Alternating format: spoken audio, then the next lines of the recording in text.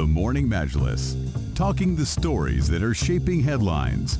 This is Pulse 95. This is Pulse 95, and a very good morning on to the Morning Majlis. And Ahmed Dawood, we would like to wish each other a very World Happy Nature Conservation Day. That's right. We're celebrating this day on the program. It is celebrated every year on July 28th, and we aim to increase awareness about the best practices to protect our natural resources. And here to talk to us all about conservation of nature and utilizing our resources to the best capabilities are Veolia's Chief Operating Officer, Hervé Faujour, and Veolia's Head of Digital Transformation and Specialist on Environmental Issues and Biodiversity, Samantha O'Hara. Welcome to the program. Good morning. Good morning. Morning.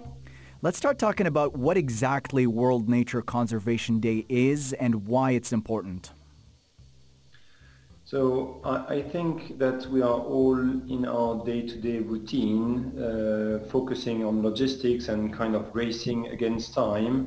And all those special days are acting like a wake-up call. So we need to step back at some stage and become aware again and get out of the routine and look at the global picture. This Nature Conservation Day is actually quite fundamental at the human scale, but is not always perceived as such by individuals. When you're talking about environmental challenge, people see the flooding, they see the heat wave, but they don't see the biodiversity challenge and its impact. It is less striking, it's less obvious than the other climate disorder consequences. Can you elaborate? So all these special days are very important, but I believe that the Nature Conservation Day is really needed because this is something that we tend to forget because we don't see immediate consequences in front of our eyes. Yeah, and can you talk to us about those consequences that we don't see immediately before our eyes? What damage are we doing? So all those things being cyclic, when you start to break a part of the chain, then the whole cycle gets disturbed. Mm-hmm. So all the wildlife doesn't. Some people just see it as nice, beautiful, but they all have their share in the cycle of nature, and it's really dangerous. One of the easy example is for the bees, for example. If the bees were extinct, then the human race would not be able to live for very long, and people don't realize that. So we each have a share, a brick in the nature cycle, and it's not always visible, but this is really, really key. Yeah, and since we're celebrating World Nature Conservation Day, what word of advice can you give us on action we can take in our daily routines or activities and habits to try to take our part in preserving our environment? I think one of the parts is to get the community involved, and we can see how at Veolia we've tried to do that, and why we believe that the best way to do is beyond the mission of the company, but is trying to get all the community involved. Yeah, and I think this is where the value of small impacts, small differences in your day-to-day routine make a massive impact. That could be anywhere from being more conscientious when you're going for a shower, or using recycled materials, or reusing. It's really key to keep in mind that kind of waste hierarchy. Because even that can then have a direct impact on the conservation of biodiversity without having litter or things that would fly away out of the landfills or whatever into the environment again.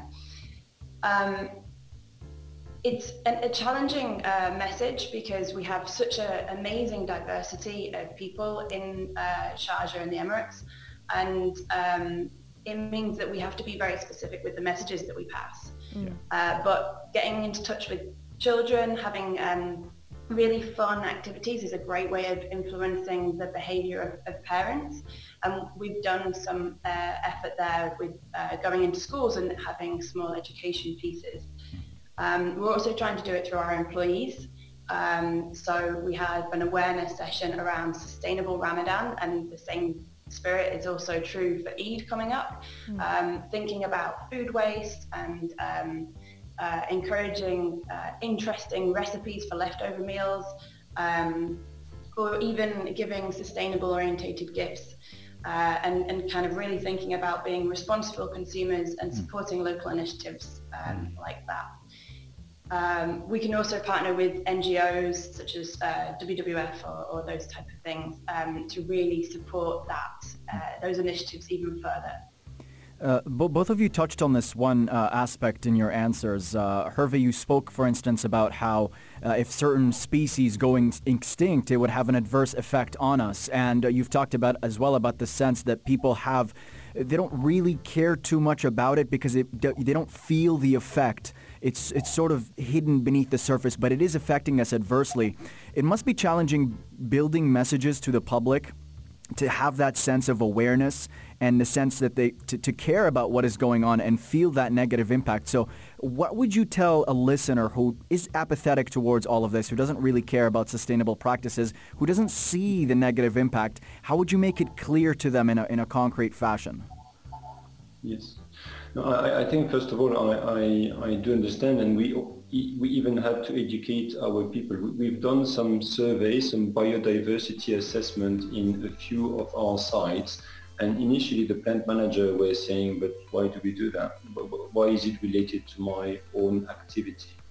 And somehow we had to explain that this is part of our mission, and we are accountable for that.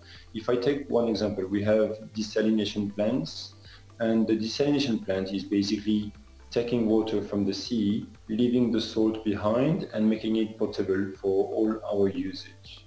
But this raises a question, is what about the salt that we leave behind? Is it problematic for the environment? Mm-hmm. And is it more that the factor of concentration which is happening naturally?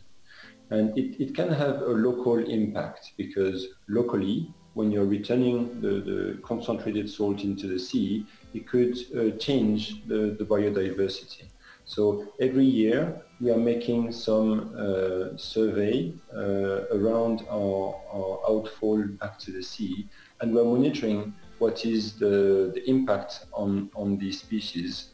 Are the species growing or reducing, and what is the intensity of their development? Mm-hmm. And through these messages, we could see that the employees were getting involved and committed, and were actually proud of what they were doing.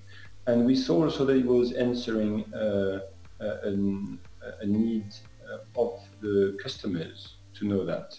And if I want to be more practical about what could be the impact, I think that those who have stayed a few years in the Middle East have seen from time to time what we call sometimes red tide or algae bloom on the beach. And then you see that you cannot swim, that the smell is bad. Mm-hmm. And this is something that can be prevented by having more strict regulation, which is implementing in the Middle East. Mm-hmm. And a few years ago, I participated in an upgrade of the wastewater plant of Sharjah, where not only were they treating the organic, which is the European standard, but they were going beyond that to treat all the nutrients like nitrogen and phosphorus, because when they're discharged to the sea, they will enhance the growth of algae. So we see that beyond the strict compliance to the standard, we see that we have to see the global picture and our global responsibility. And we see that, again, some small action can have a huge impact. And I think this kind of example shows how much dependent we are on our environment.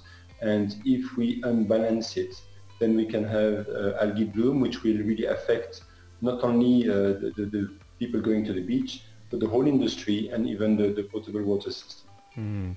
Well, it's incredible in terms of what Sharjah has been doing as well, in particular, as you rightly mentioned, that the Middle East as a whole is shifting that focus, and there is an increased awareness. final thoughts on how the community can get involved? What would you like to say as a final message for the importance of World Nature Conservation Day, and then for them to say, yeah, it is my responsibility too. It's not just the authorities or the different entities that are fighting the climate change issue as well. Yeah, I think I'd expand that even more actually. If we look at the United Nations 2030 Sustainable Development Goals, that's a worldwide initiative, and biodiversity is up there, including conservation. So it is so important for our region, for Sharjah in particular, but also for the world.